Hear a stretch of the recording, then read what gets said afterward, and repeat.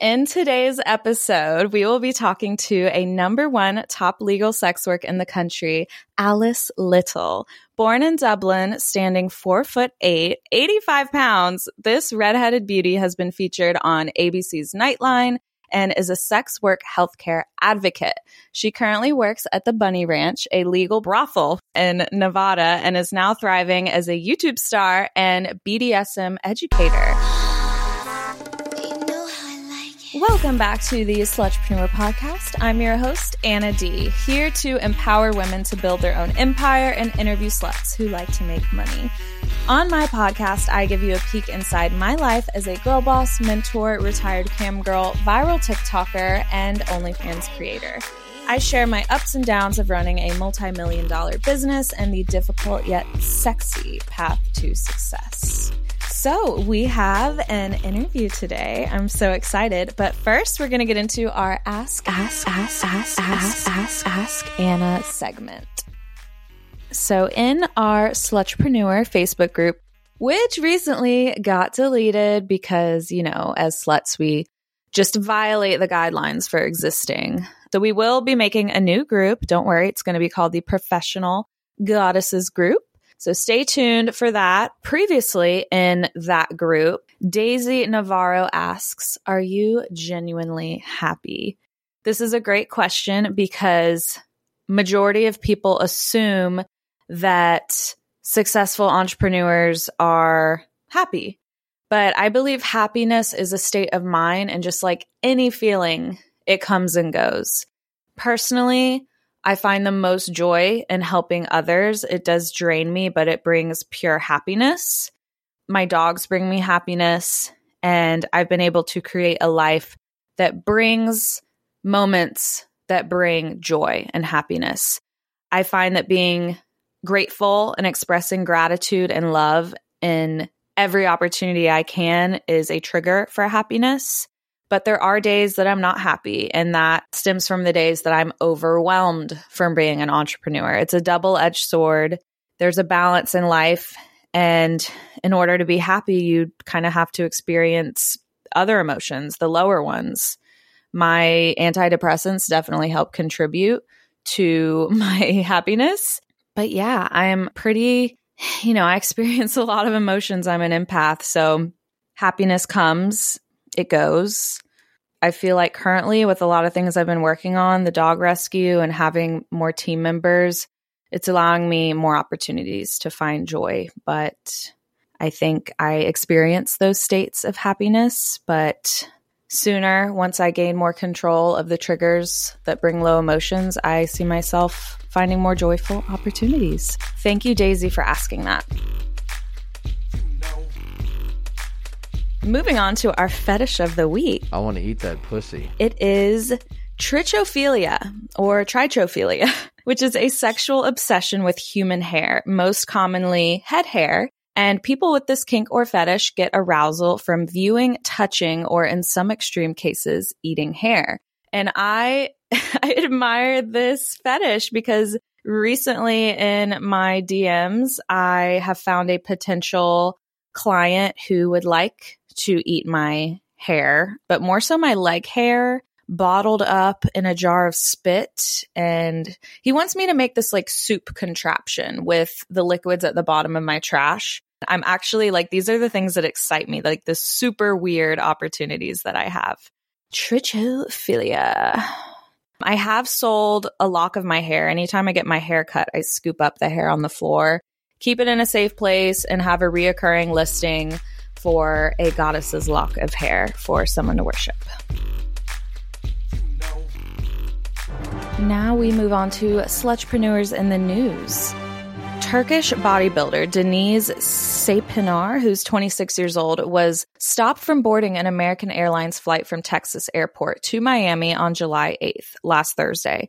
Authorities found her outfit inappropriate. She was wearing a cute brown crop top, cut-off jeans, and a white shirt wrapped around her waist. Saypinar was the first woman in Turkey to receive professional status from the International Federation of Bodybuilding and Fitness, according to Dallas Morning News. This information was all found on daily.com. American Airlines officials said she was denied boarding for a customer traveling from Dallas to Miami, but failed to name Sapinar directly. The spokesperson said the customer did not comply with the airline's conditions of carriage, which state that customers must dress appropriately. I wonder who determines appropriate. The spokesperson affirmed that offensive clothing isn't permitted on board. I wonder what determines offensive. Denise Sapinar posted on her Instagram story, "I never dress in a way that will offend anyone. I'm mature and civilized enough to know what I can and cannot wear," Sapinar reportedly said in an Instagram story as she was on the verge of tears. "This is so disappointing. I myself on TikTok feel targeted, having a more sexually desired body, that when I wear certain clothes, they come off as offensive or distracting versus someone who's 100 pounds. I don't see this changing very soon unless we fucking bring attention and start a movement. Like, what if every woman in the world went through the airport wearing something deemed inappropriate? I wonder if it would hurt American Airlines' monies." Another jab towards us beautiful goddesses in society. I'm so sorry that happened to you, Miss Denise. Let's welcome this slutrepreneur to the show. Hi, Alice. Thank you for taking the time to be here. Hey, thank you so much for having me. I actually did change the locations. I'm over at the Chicken Ranch now, which is on the other side of the state. I think Bunny Ranch sounds so much cuter, but wherever life takes you. Yes. Unfortunately, each county has different regulations. And, well, I was kind of looking for a change and ended up in a new space. So what brought upon that change? Really, the pandemic. I think so many people, including myself, were looking to switch things up, try something new, dive into different opportunities. And rather than working full-time like I had the year prior, instead I've kind of reprioritized. And so now, through the Chicken Ranch, I'm able to come in, work for a week or two by appointment only, and then return home. So instead, I'm doing tours. So would you call yourself an escort? It's not an incorrect term. What's really interesting about being a sex worker is that it's kind of an umbrella. And each facet of the umbrella has kind of claimed different terminology. So legal sex workers like myself tend to call ourselves luxury companions, legal sex workers, courtesans. Oftentimes, escorts represent a different part of our community. Folks that are working independently, that are trying to avoid any of the traditional sex worker language, because escorting is legal where sex work isn't necessarily legal. So are you familiar with those legalities, which I'm sure of, because I find it frustrating that just driving over, a border in the same country can determine whether you go to jail or not? Yes, it's really unfortunate and really problematic. The legislation that's put in place doesn't necessarily impact folks like myself who are very successful. I get to operate at the most privileged level of my industry, but it absolutely causes challenges and difficulties for my more marginalized peers, folks of color, trans sex workers, those who don't have financial access to travel out to Nevada to work within a legal brothel. And so there's a lot of work as a country that we really need to do in order to get sex work to a place where it benefits everyone within the industry, not just the legal sex workers that are lucky to be in Nevada like myself. That's a beautiful answer. And someone called me out recently saying how much privilege I have to have sex work as a choice and like a side hustle hobby for myself, because some people don't have a choice. And I never really thought about being privileged in that way, because I always felt it was a job at the bottom of the totem pole for like as far as how people perceive you. But at the same time, there's other women who see you at the top of the totem pole because you have so much freedom with financials and independence. So it's such a contradictory job to have. But I'm curious because my assistant and we dove into your YouTube and I was like, oh my God, this woman has such a way with words, and I feel like you totally harness and embody the things that work for you and showcase your physical appearance, and you exaggerate it as you should, kind of like a character. I mean, I guess that's what I do. Do you feel like your physical appearance helps you attract your desired market? It's an interesting subject. So like you mentioned earlier, I'm 4'8". I've chosen the name Alice Little. I'm definitely embracing the fact that I'm petite. At the same time, there's this unfortunate assumption that when someone sees a petite, pretty, youthful-looking woman, that she must not be particularly articulate or intelligent. And that's a stereotype I came across earlier in my career, that initial perception of, well, if you're pretty, you must not have a brain to you. And personally, I'm very intellectual. I actually spend a lot of time conversing with my guests, having very involved conversations. And the guests that I really enjoy spending time with tend to be a little bit more cerebral. So in some ways, being petite has been really, really wonderful for my success. And then in other ways, it hasn't always been the most beneficial. Another good example is that I look very young. I'm 31 years old. I've been in the industry for 5, coming up on 6 years. But I still get carded every time I go out with friends. I'm 10 years above the legal drinking age. Being perceived as looking significantly younger than you are is a challenge when you're trying to be an advocate for your industry, because people then don't take you seriously. Oh, you're just this young, little, pretty girl. And it's like, thank you, I'm a woman. I'm 31 years old. I'm educated, and I have 6 years of life experience in this issue. Listen to me. You are like so well versed with your clapbacks. And I know I didn't want to dive this deep so early, but how do you feel about being sexualized almost as like a teen? Because I think it's very common when you look at porn, like teen is a very common term, which is obviously fucking illegal. But does it ever like happen in the bedroom where a guest might say something along those lines that's not exactly appropriate? So here's where my privilege really comes into play. I work by appointment only, which means that I'm able to touch base with my guests before we ever meet. And that allows me an opportunity to get to know who they are, what their desires are, and kind of help us build an experience before we even get to meet face to face. When I encounter folks that are interested in fetishes or fantasies that I'm not able to fulfill, I'm able to decline them. I'm at a point financially where I can say yes to anything I'm comfortable with, and I can also say no and not face any real financial ramifications for that. That's a privileged position for sure. 100%. Do you have to explain your boundaries pre-session? Well, it's not necessarily a requirement. There's not necessarily a boundaries and limitations conversation like you would see in, say, a BDSM or dungeon space. Instead, we kind of have like a negotiation conversation where we talk a little bit about what kind of touch does someone enjoy, what things are off limits for them.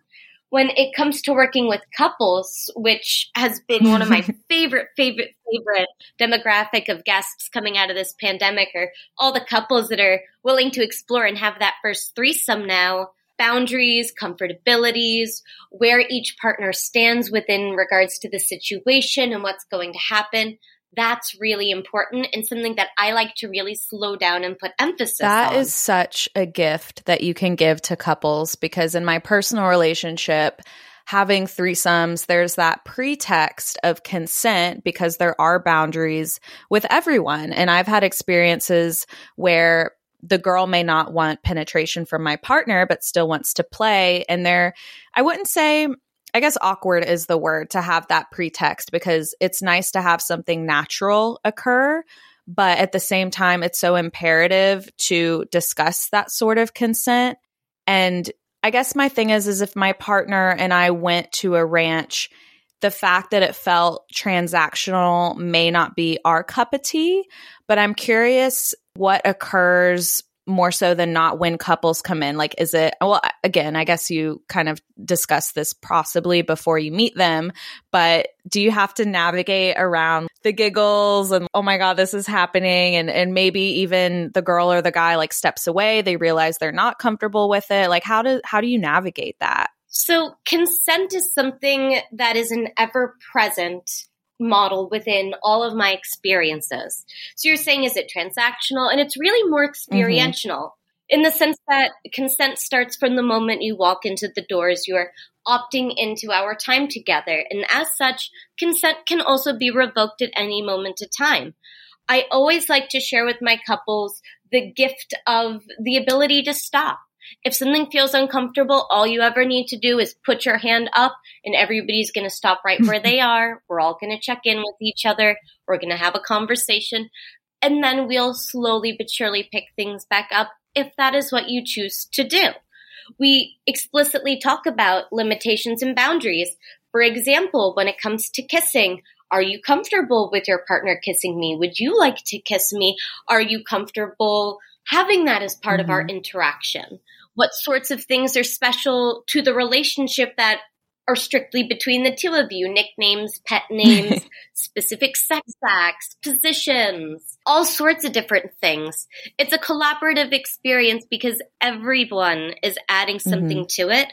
And I think that's what makes threesomes at the brothel so wonderful, because it really teaches someone who's never had a threesome before, how do you talk about it? What does it feel like? How do you overcome the giggles and the nerves and the anxiety? And how do you set those limits and boundaries in a way that's really healthy? And most importantly, there's no concern that I'm trying to like steal your man's. Please, no, he is yours. Take him home with you. We're having fun together. I'm not trying to ruin your relationship. I love that. Claps. So is putting the hand up the safe word? I love that because not everyone feels comfortable with the verbal stop. If they are, great. Hey, pause. Perfect. Stop, pause, rewind, hang tight a second, or the simple hand raise. Any of those things work really So how beautifully. often do you get a hand raise? I'll tell you, every once in a while, somebody will like kind of do a check-in where they'll like kind of do a hand raise and be like, hey, is it okay if I do this thing that maybe we didn't entirely talk about, but now all of a sudden I think it would be really sexy? Is that okay? I love that. And so oftentimes it's like a boundary check-in of, hey, we didn't discuss giving each other mutual massages. We talked about, starting one off for me, but now we think it would be kind of hot to give you a massage. Can we do that? So I'm curious, do you ever have couples come in that play without penetration? Because I saw that you had like a massage table. You used to be a masseuse. There's a bathtub in your space. I mean, it's probably different now. You're so well versed at so many like hands-on techniques that are not necessarily penetration. So does that ever happen where people come in just to get that human experience without extremely sexual things? Absolutely. It happens far more often than anyone would think. Okay. And it's not just couples that come in for non-sexual experiences. It's, single men that come in as well looking for a non-sexual, intimate, romantic, connective experience. For some guests, it's because they're not interested in penetrative sex anymore. Either their bodies aren't up for it, they're of an age in which it no longer feels good and they have injuries. They could be intersex and they're just not interested in exploring their body that way. I have guests that are trans that just want to get comfortable with foreplay and touch and feeling comfortable in the skin they're in before moving forward. I have guests who are autistic and have never gotten to go on a first date before, and they want an opportunity to ask questions during the date to make sure that they're like doing things right so they can feel more confident when they're out there dating in the real world. All of those things happen. Wow. All of those have happened and so many more things My as well. mind just like blew up. Thank you for expressing that. That really normalizes the work we do, because I say this a lot when girls are opening bank accounts, and I say, apply as a therapist, because you're literally offering sexual therapy in a way.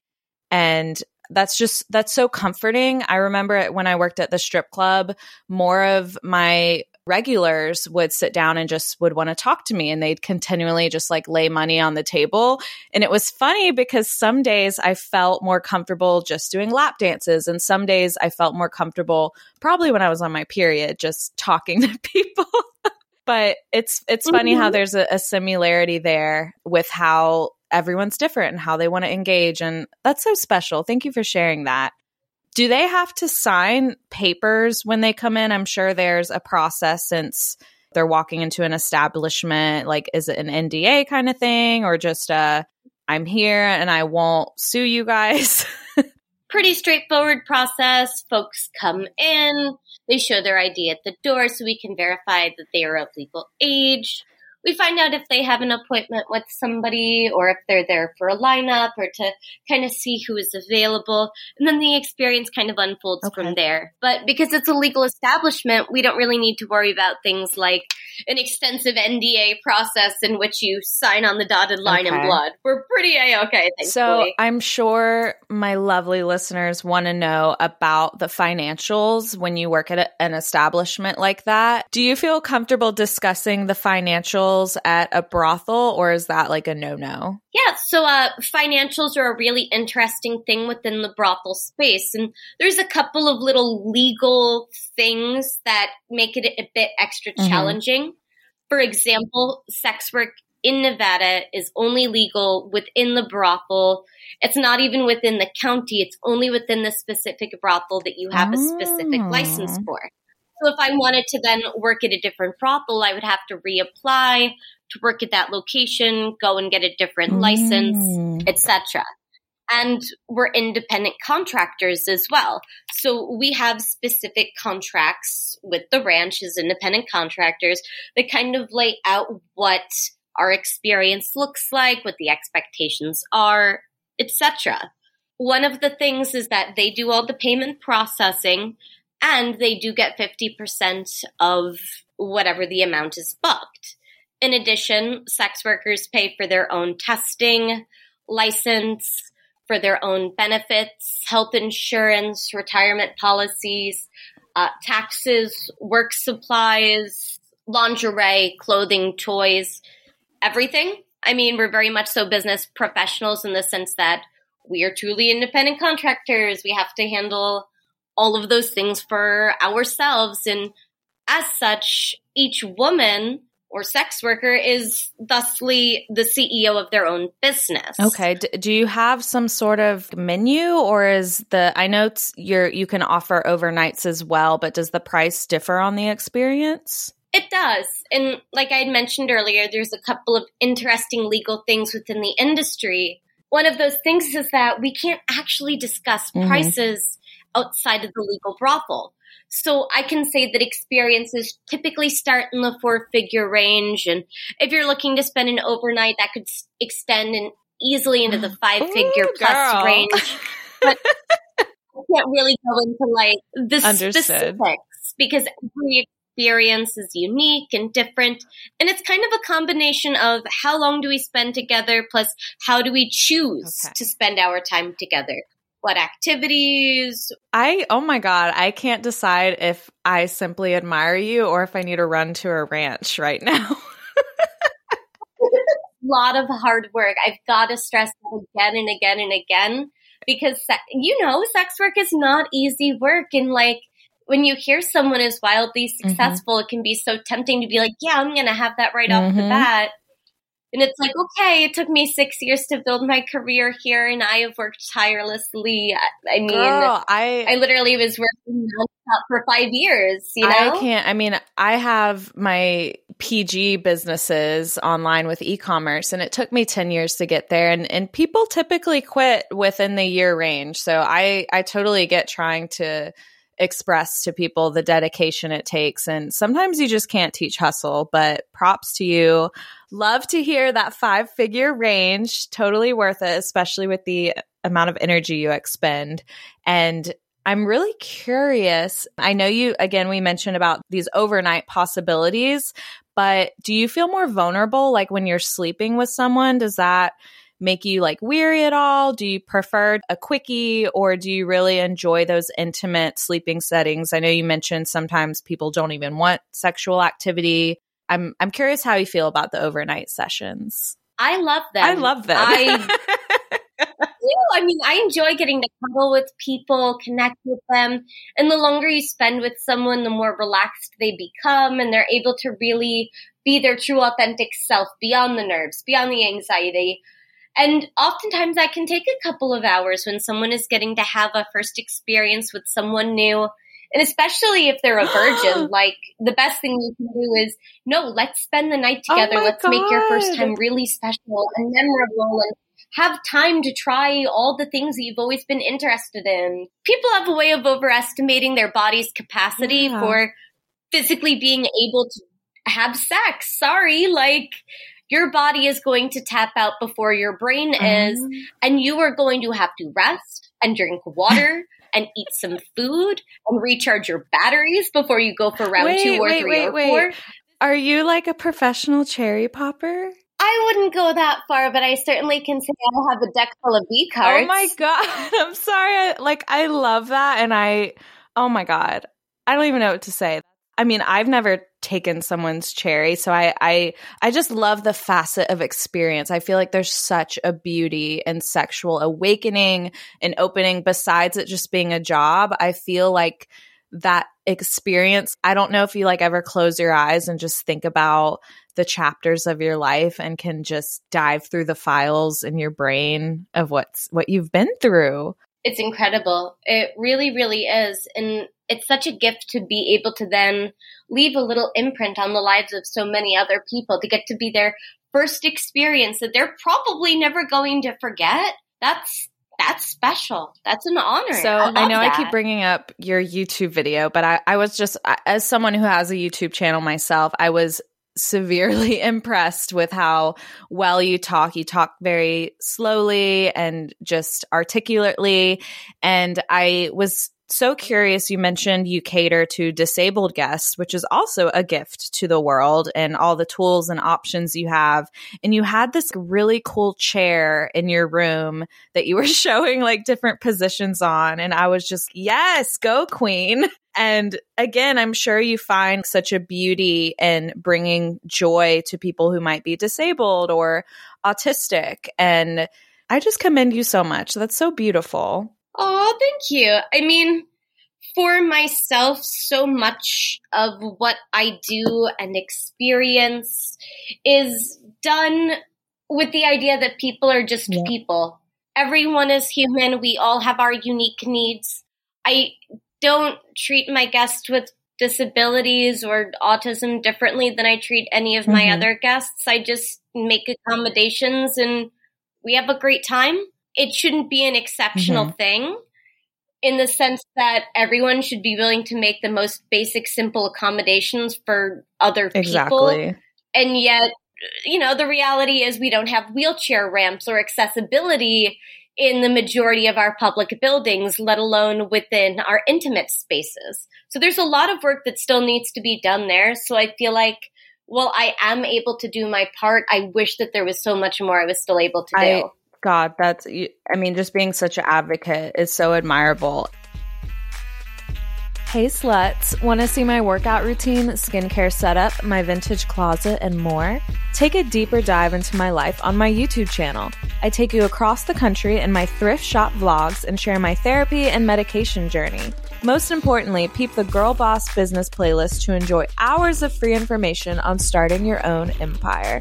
Check it all out at youtube.com/c/Anna D.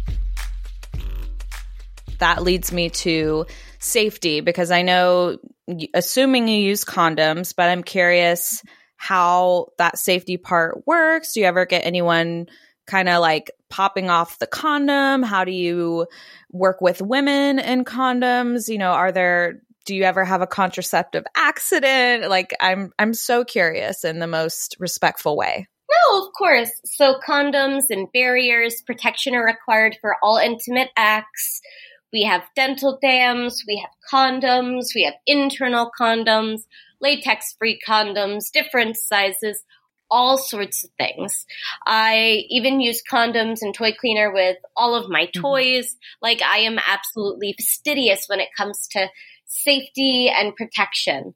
I'm tested every 7 days for STDs and STIs. And then, before any of the experiences happen, there's kind of a quick little health check where we make sure everything looks happy and healthy below the belt before anything actually What about occurs. the customer or guest? I'm not sure how you word that. Yeah, so that safety check is for the guests where we kind of just look below the belt and make sure all is So happy. do they and just, healthy. you look before their belt, or do they get tested too, or look under their belt? Excuse me. Oh, I just look under the belts. Because condoms and barriers are used, we don't have to worry about extensively testing each individual. Unlike in the porn community, in which sometimes and oftentimes there is direct fluid exchange. And of course, you then need to have all parties tested in those situations. But this isn't porn. Condoms are required by law. So I have a question. Spring is in the air, lovelies, and with it comes a fresh wave of energy, blossoming flowers, and endless possibilities.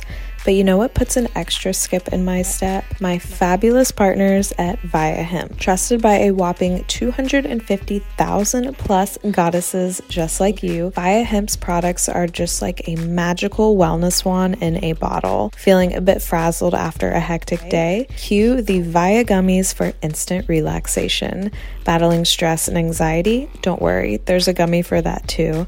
And for those intimate moments, Via has concocted something truly special. High Love Gummies, infused with pleasure-boosting cannabinoids, libido-reviving herbs, and just the right touch of THC. These gummies are your ticket to an electrifying experience between the sheets. But wait, there's more. Via offers an array of other gummies with or without THC, catering to every goddess's needs.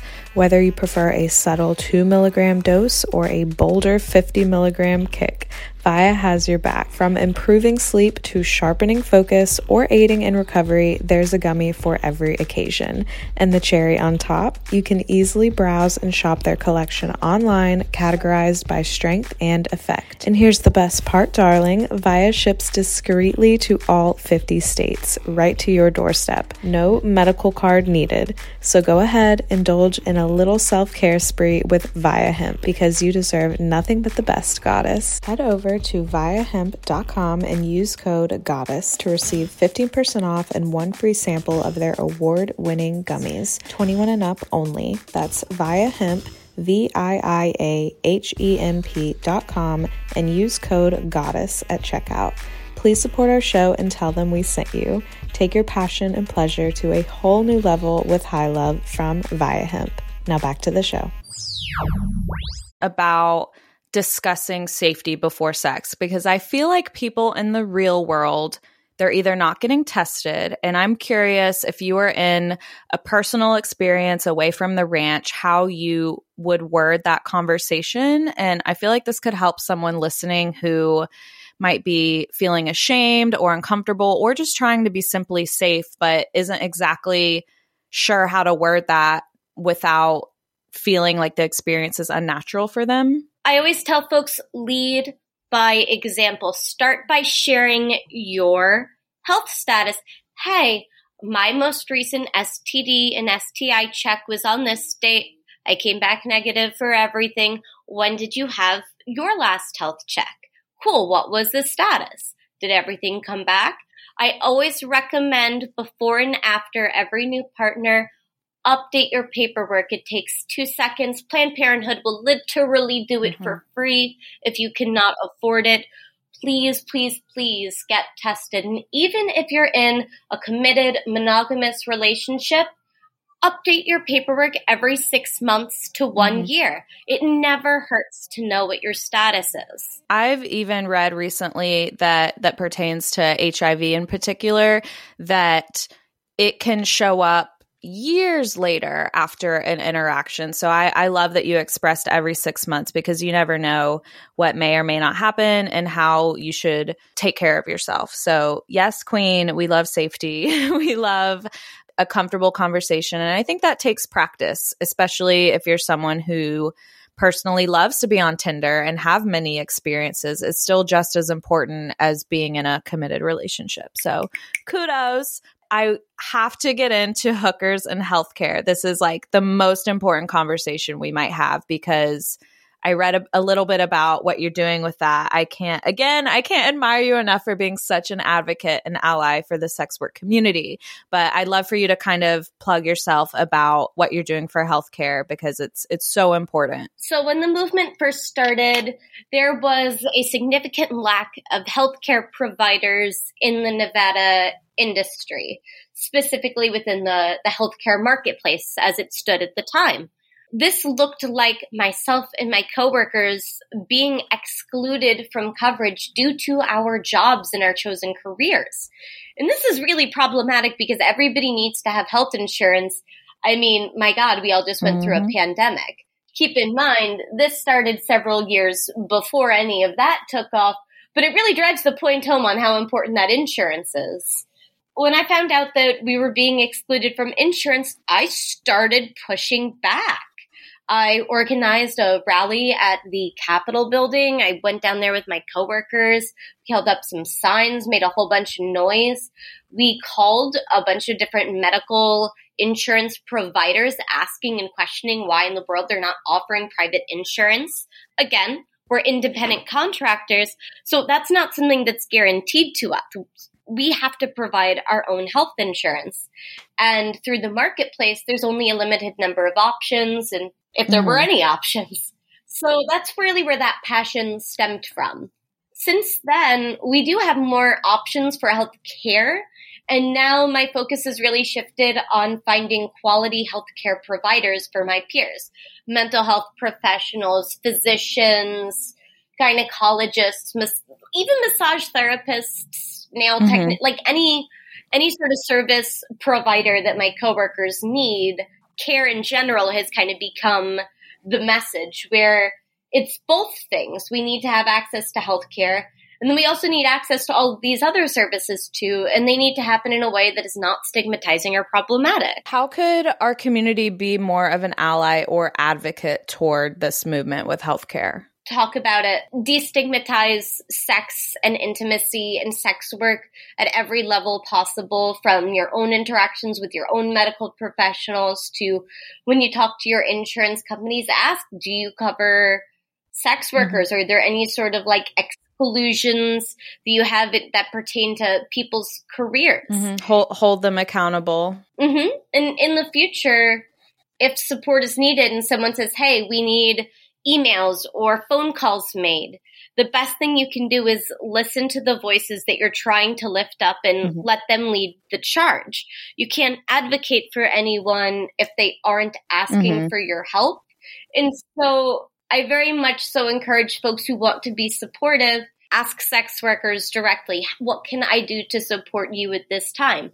Is there a specific movement, a petition, a law that we need to support or push back against? Because it's really become so much bigger than just healthcare. It's really become advocacy for the industry as a whole and our rights as a whole, not just for those within the Nevada brothel industry, but sex workers' rights at a national level. And what does that need to look like? And this makes me think a lot about social media discrimination. I currently have a TikTok account sitting at 1 million subscribers, yet I keep getting mass reported by either men that want to shame me or women who might see me as competition. This is just my assumption. But I recently started dancing in a trash bag so that the algorithm doesn't catch my skin. And I'm trying to use this as a statement so that people ask in the comments, like, why are you wearing a trash bag? And it's like, oh, because my skin is offensive or considered, sexual, even though I'm not consenting to my videos being sexual.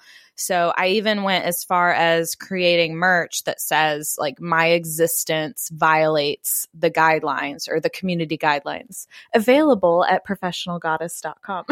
So I love that. It's ridiculous. I've had Instagram accounts deleted, Facebook accounts and Facebook groups locked, my Twitter shadow banned and deleted. My God, it's nuts. I know, it's just frustrating, and you get to the point where you feel like so small that you want to abide by the guidelines in fear that your account will get deleted. But I'm at the point where I know my followers will follow me wherever I move to. They will figure it the fuck out because they're fucking amazing.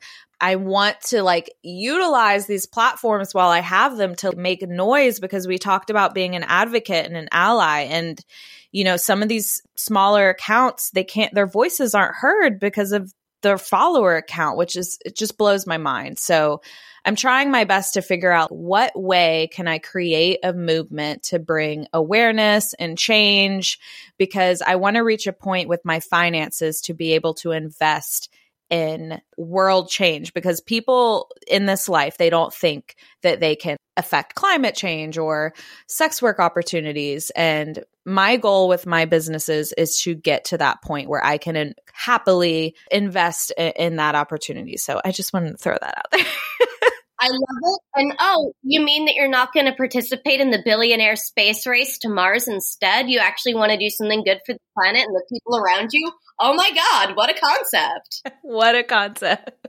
So as also incredible. Thank you.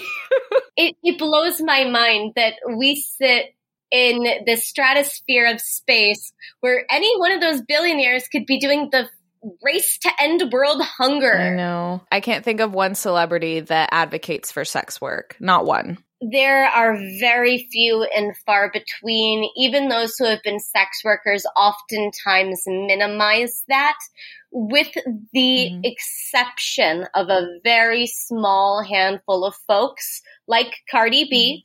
We have to talk about how fabulous she's been. Yes, queen. Oh my God. What a blessing. What a blessing to have somebody that's like, yeah, I danced and wonderful. Love it. Wonderful. We see just as many things where we have the Little Nas X situation in which he did a dance contest, but then never actually paid out any of the dancers that he promised a $10,000 prize to for creating the best pole dance to his song, but then never followed through with it. That's such a great point. And for the gay community, wow, he's hitting both.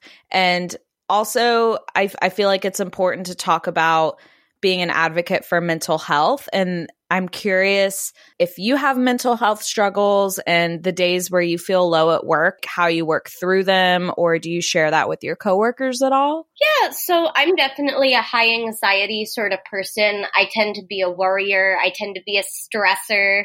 Really? Oh gosh. Oh my God. I was a hot mess during the first half of the pandemic. Oh boy. Ooh. Really? You're so articulate and on board with what you do. That amazes me. I feel like you have an answer for everything. Oh gosh. Yeah, well, I mean, being intellectual doesn't stop someone from also being anxious. That's true. Everyone has something going on. Mental health is just as ever present in our lives as our physical health is. We need to honor and respect other people's mental health challenges the same way that we honor and respect people's physical limitations and actual physical health challenges too. It shouldn't be stigmatized. It shouldn't be shamed. There shouldn't be this uncomfortability of saying, oh yeah, I have anxiety. Oh, I have a panic condition. Those aren't shameful things. We don't shame people who have diabetes. We don't shame people who have breast cancer. We just acknowledge it and offer support for them. That's a lot to go through. I need you on my shoulder to answer questions. So do you ever have a time that you cancel on something that's scheduled because of your mental health? I've not had to cancel anything because of my mental health, but I have had to cancel experiences with guests before due to my physical health. I have a hypermobility condition, and so sometimes I might have a morning where I wake up and my wrist is out of socket and I have to compression wrap it or something. I certainly have had situations happen where my physical health has impacted my work experience, but I've not really run into it. Wait, that's not true. Actually, I didn't have to cancel on one of my guests. A few weeks, no, it's been a couple months now. I had to put one of my dogs down, unfortunately. He just reached the end of his life, and I cleared my entire afternoon. I was not doing anything. Girl, that day. I'd have to clear out the year. Oh gosh, it was a tough one. And I'm like, wait a minute, no, wait, I have though. But like for me, it was such a comfortable and automatic experience that it didn't stand out as like I'm canceling something for my mental health and well-being. Like, of course I'm doing that. Why wouldn't I? Well, good. I'm glad you did that because healing's so important. And speaking of animals, my assistant did all this research. God bless her. She said you rode horses, and the past 2 months I've recently started riding English because that's my therapy. And I was like, oh my God, she rides horses. And like now my thighs are so fucking sprung that I can like ride a dick like a champ now. Oh my God, I love it. Oh no, first off, I'm so sorry about your wallet. You're going to buy a horse within the next 2 years. I'm so sorry. Just accept your fate. Welcome to crazy horse persondom. I know. Wait. I've started braiding my hair. I've become like all the girls that work there are lesbians, and I love it because they're like halfway attracted to me, and it boosts my confidence so much. I love it. I love that. That's so fantastic. The horse world is a really wonderful, really positive, supportive space. So I'm glad that you're getting a chance to enter that space. I love horses. I have 3 horses like a crazy person. Oh my God. And I just run around when I'm at home nonstop. People think I have this like awesome, glamorous life. It's 5 a.m. I'm outside shoveling horse poop out of my horse's stall. Let's be very clear what my reality is. I'm doing barn chores in the morning. Like I'm getting eggs from my chickens and setting up my pig's feed for the day and filling her mud puddle because she's a spoiled, rotten princess. Well, I was curious what one of your biggest purchases was, or like one of your proudest moments, but I'm feeling like it's your horses. Oh, totally. I love my horses. They are like my kids. Not to devalue parents out there. They are certainly fantastic if you have actual human children. Lots of respect. Don't mean to belittle that experience, but I'm totally a pet parent, 100% all the way. I am that person who posts my animals constantly. Anyone who follows me on social media has seen pictures of my cats and my dog and the horses and my pig and the chickens. Just how do you feel about having kids? It's not for me. I have nothing but respect and love for those who do choose to have kids. Many of my coworkers have kids. It works fantastic for them. But it just wasn't something that I was ever really interested in. Yeah, I feel the same way. I mean, I'm 28 and I'm so in love with my career right now. And I just know anything in my life I give full energy to. And I feel like if I have kids, I'm going to give them all my energy and then my business is going to fail. And that's one of the contradictory things about running a business. I'm torn about it because I just love helping and inspiring people so much. And I know if I had children, they would be extraordinary, but I'm willing to sacrifice one child to help millions of other people with their life. So that's kind of how I personally feel. Big question. How do you navigate personal relationships? Because every sex worker has a vibe about dating or family life, and we all kind of have a different answer based on the circle we flow with. Yeah, so I am single right now. I'm not actively seeking to date anyone, and I really haven't in about 6 years. I've just kind of been happily doing the whole single, solo, polyamory lifestyle. I live with my aunt, which is quite nice. So she's able to take care of my animals when I'm away. That's so work. Nice. I mean, she's absolutely wonderful. Unfortunately, she has cancer, and so during the pandemic needed a little bit of help getting things done. And well, at a certain point, she's like, "This is silly. Just move." And so I did.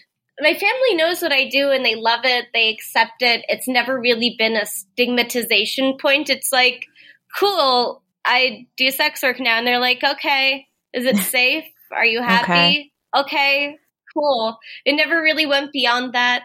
Amongst my friends, same kind of response. Oh, that's cool. Do you feel like your social circle pressures you with questions, or does their religion like play a big role in how they judge or perceive you?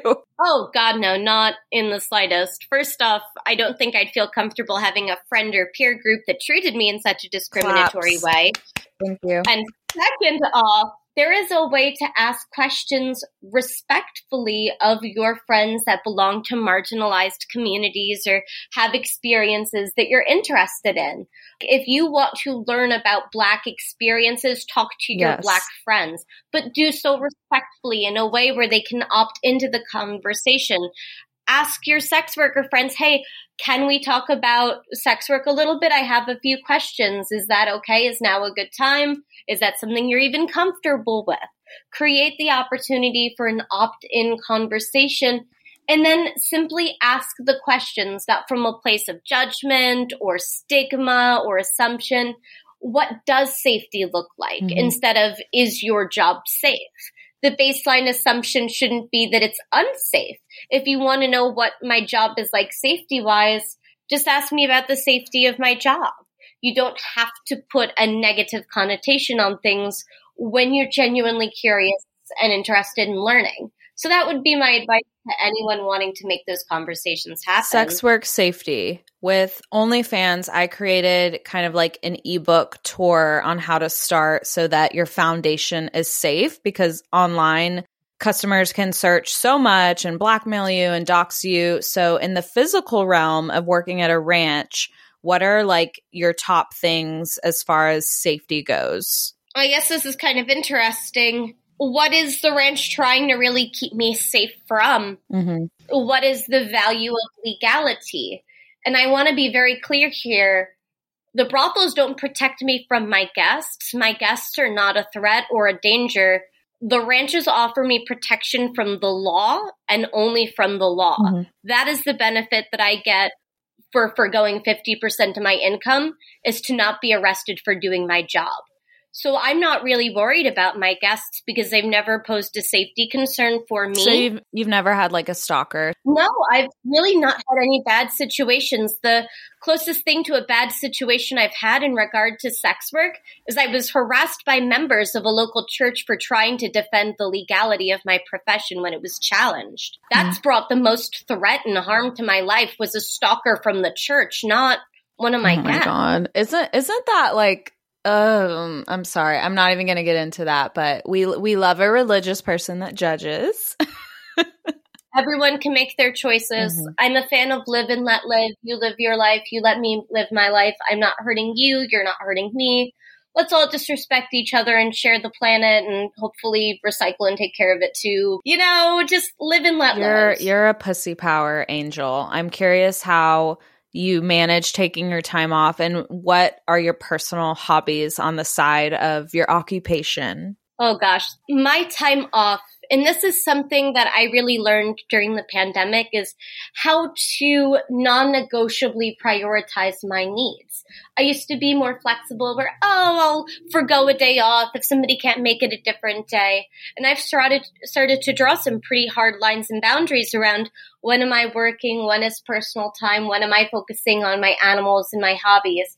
I feel like it's really important to maintain that work-life balance, especially as we all move to a work-from-home model. And I feel like the lessons we learn shouldn't be thrown away simply because the pandemic is over. And so I've made it a point to really lean into my hobbies this year now that I can go and participate in person. So I've started to do Krav Maga. I do horseback riding and take horseback riding lessons.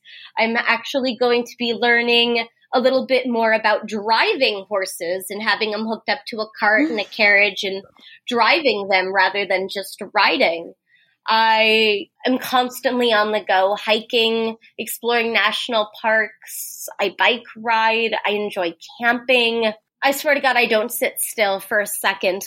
I have just found so many different ways to enrich my life and enjoy my life now that I have the ability to not be at home and be behind a TV or a computer screen.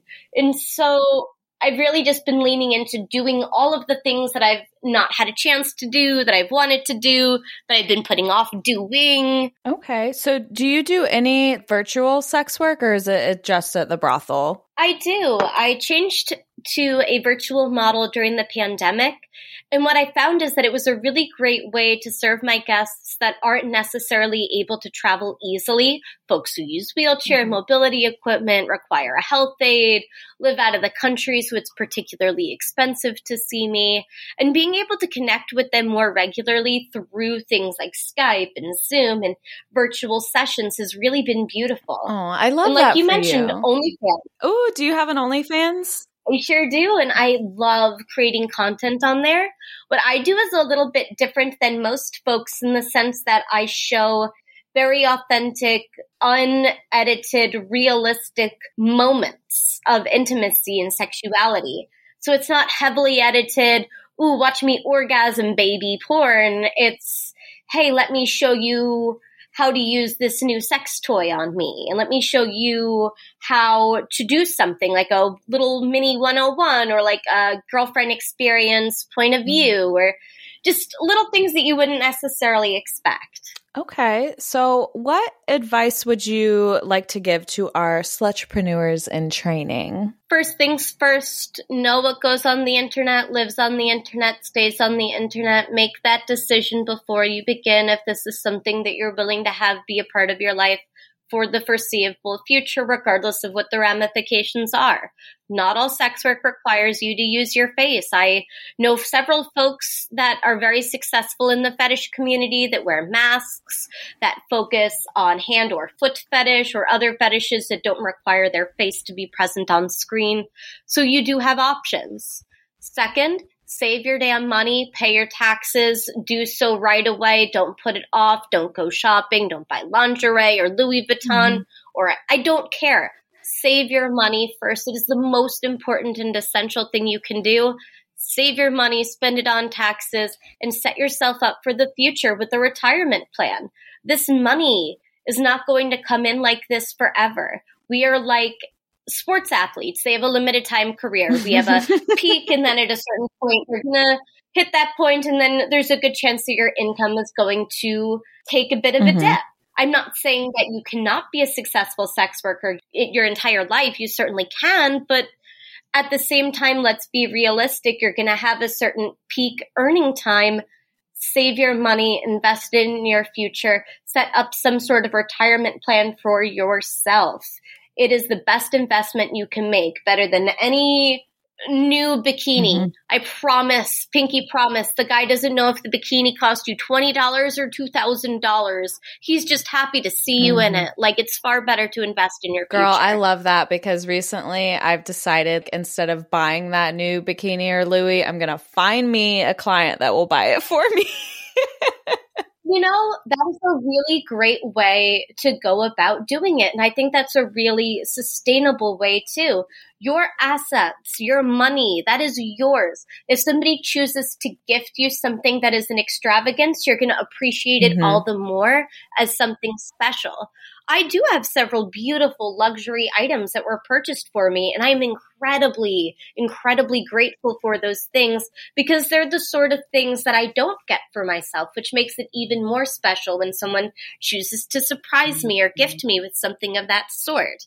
So I think of it as being a really positive way to both save your funds and then also it makes you that much more appreciative when someone is incredibly generous. I swear to God, if I buy something from Goodwill, it'll last me a lifetime. But if I buy myself a Louis, I will like spill ketchup on it. I love that. And I love that you mentioned like Goodwill and thrift shopping. Like, what a great place to get a career started is going through some of these, what is it? I think it's called like Poshmark and ThreadUp. There's so many of these conglomerates that are available online where you can look at literally 50,000 dresses that are all in your size from different designers and pay literally a fraction of the price. Girl, that's how I started my business. I was selling designer items that I found at Goodwill. So it's definitely something. And it's crazy that like people don't even realize that you can find this stuff there, like on Poshmark or eBay. So even if I need a skincare item, you can find it on eBay for half the price. And just like you said, save your money. Yeah. So shop with awareness. And I love that. And it's upcycling too. You figure we're in this fast fashion world in which all of our clothing is made in third world countries by exploited labor. When you choose to buy something secondhand, you're actually avoiding participating in a really problematic industry. So you're doing some social good at the same time as well as some environmental good by upcycling and keeping something out of a landfill. So when are you going to be president? As soon as we overcome sex stigma, decriminalize and legalize at a national level, set up a model that allows sex workers to have their own co-ops and businesses. You know, a couple things on the agenda before president, but we'll get there. We'll get there. So where can our followers follow you on social media? And please plug yourself. I am all over the internet. So I create all sorts of different content on YouTube, including Ask a Sex Worker, where people can ask me their questions and I'll answer it on a future episode. You can follow me on Twitter as well, at Alice Little TV. Of course, there's always my website, thealicelittle.com. And I'm always available through email, alicelittle@thealicelittle.com. Okay, well, I'm going to be emailing you and sending a bunch of merch your way about our existence violating the guidelines because I want to help the movement in any way and beyond. So I'm just so thank you for giving us a peek in your pleasure chest. I just want to wish you all the blessings and success with your endeavors, and I just want to be your virtual best friend because you are iconic and amazing and such a fucking goddess. Oh, thank you. I have to say, I've had so much fun chatting with you. You're wonderful. When are we meeting up for coffee? Yay. We need to hang out. Oh my God, you're awesome. No, we need to ride horses together and drink wine if that's legal. Oh God, yes. I'll tell you. Okay, quick story before I go here. Wine and dine trail rides. If you ever have the opportunity to go on one, do it. They literally set you up with wine on horseback and you trail ride out, have a dinner, watch the sunset, and then you sip your wine all the way back. It's the best. I could do that for the rest of my life. Right? Life is about living well, having good memories, doing exciting new things, and I have a feeling our paths are going to cross. I again totally in the future. agree. And wellness is such a huge part of well-being. So thank you again. I just want to say, I feel like I need to say I love you. Oh, thank you so much. You're wonderful. God, like I love your podcast and all the important content that you're creating. It makes such a big difference for the community, the work that you do. So thank you too. Time to plug myself and pay some bills, so lube up, everybody. If you want to keep the show going and learn more about myself and my empire, you can check more out at professionalgoddess.com. My YouTube, mentorships, ebook series are all linked in the description of this episode. Want to send me love notes? Email me at sludgepreneur@mail.com. And remember, every time you leave a 5-star review, a sludgepreneur has an orgasm. So keep the big O's a-coming. And lastly, if you want to get all up inside me, follow my free OnlyFans at Rebecca Blue and my explicit page at Rebecca Rabbit. I now offer shout-outs for models, which can be purchased at RebeccaBlue.com. And one more thing, always remember to take what's yours, grab your desires by the fucking balls, and I'm so proud of you. Mama loves you, refuse to be anything but successful, and go make that money, honey. See you next week, bitches. Mwah.